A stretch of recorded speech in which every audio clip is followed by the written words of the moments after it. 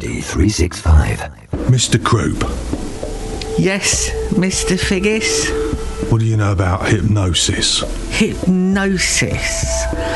Well, Mr. Figgis, the Hollywood movies have probably clouded our judgment when it comes to hypnosis, as they portrayed it as almost akin to witchcraft. Witchcraft. With a person being put under a spell and doing everything the hypnotist commands them.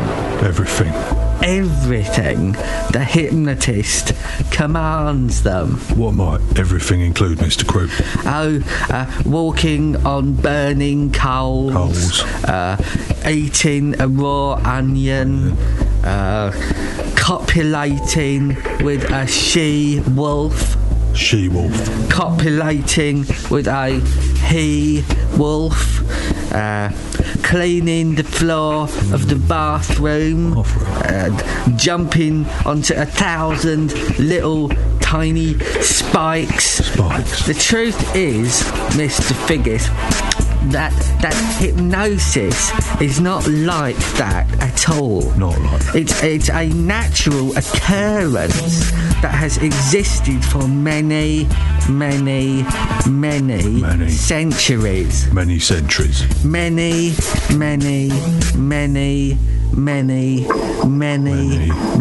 Many centuries. How many centuries is that, Mr. Croup? About 11. Right. Typically, people think of hypnosis as being in some sort of trance-like state, although not to the degree that you see embellished in movies. Embellished. Embellished, Mr. Figgis. Embellished. Embellished.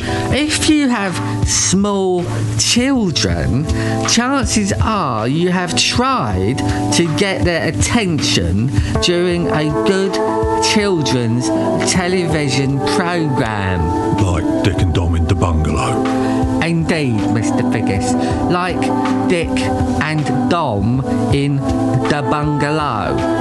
If you have small children, chances are you have tried to get their attention during such a television programme. I like it when they say bogies, Mr. Croup. You call their names and get no response.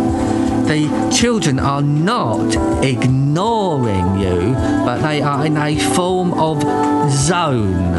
A zone. A place, if you will, where they have simply tuned into the television programme and out of you. Is hypnosis very similar to that, Mr. Croup? No, Mr. Figgis. Hypnosis is not like that. Oh. It's nothing like that at all. Oh, right. Okay. Hypnosis is officially described as two things.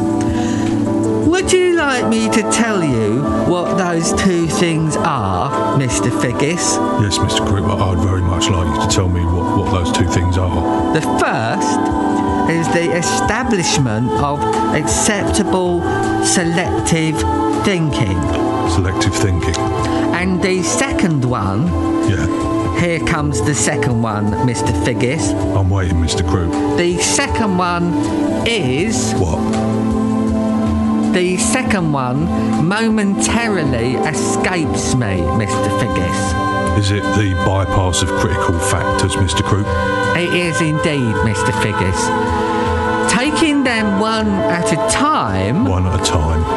The establishment of selective thinking is actually the process of guiding a person into a state of hypnosis known as a hypnotic induction. Shouldn't that be an hypnotic induction, Mr. Croup? It should indeed, Mr. Figgis.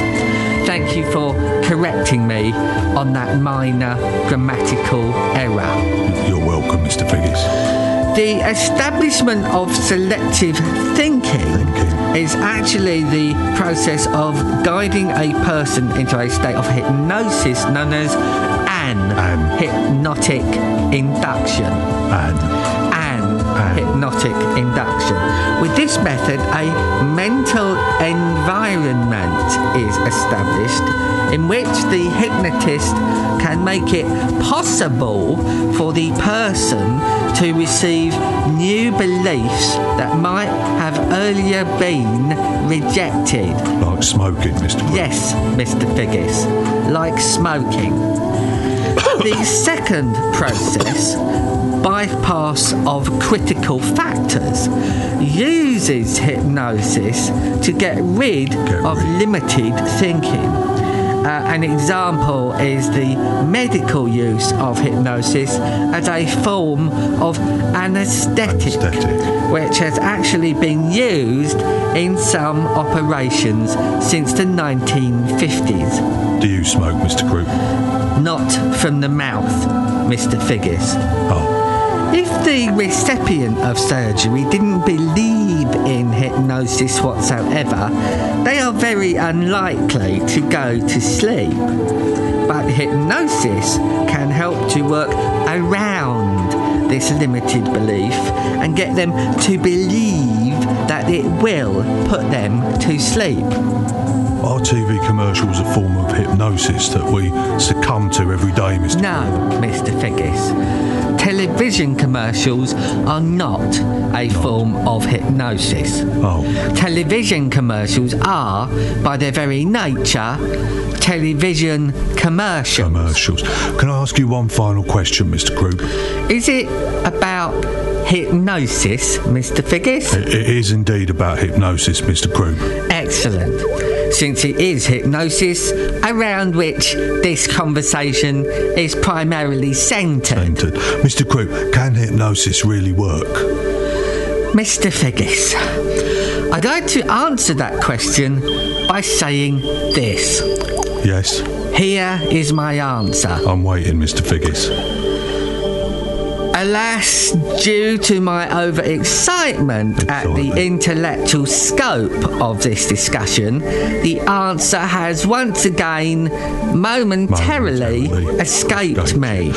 Is it to do with optimistic and receptive patients? Indeed, Mr. Figgis. You have jogged my memory. Once again, I must thank you for prompting me so efficiently. No problem. It is to do with the fact that hypnosis can only work if a qualified expert is used on an optimistic and receptive patient. I see. It will only work if both the aforementioned states of hypnosis are attained. The power of suggestion can also work. The power of suggestion? Yes, Mr. Figgis. As popularised by the well-known stand-up comedian and broadcaster Harry Hill. I am not aware of his work, Mr. Figgis. Shame. You only have to look at the great number of hypnosis CDs and DVDs and videos and long-playing gramophone records and podcasts to realise that these audio books can help you to transform a bad habit or difficulty. But Mr. Crook. Yes, Mr. Figgis. Surely for some people hypnosis does not work. This may be true, Mr. Figgis. And there's a very good reason. Oh. Would you like me to tell you what the very good reason is, Mr. Figgis? Yes, Mr. Crook, I would like you to tell me the very good reason. The very good reason is this. It is the high level of scepticism and fear. Scepticism? And fear, Mr. Figgis. For many people still believe hypnosis means giving over mind, body and soul to a complete stranger. A scary thought, Mr. Crook. Would you like me to try and hypnotise you, Mr. Figgis? No, Mr. Crook. I would not like you to try and hypnotise me. Very well, Mr. Figgis. I shall not attempt it. Good. Indeed, I shall now fall silent. Excellent.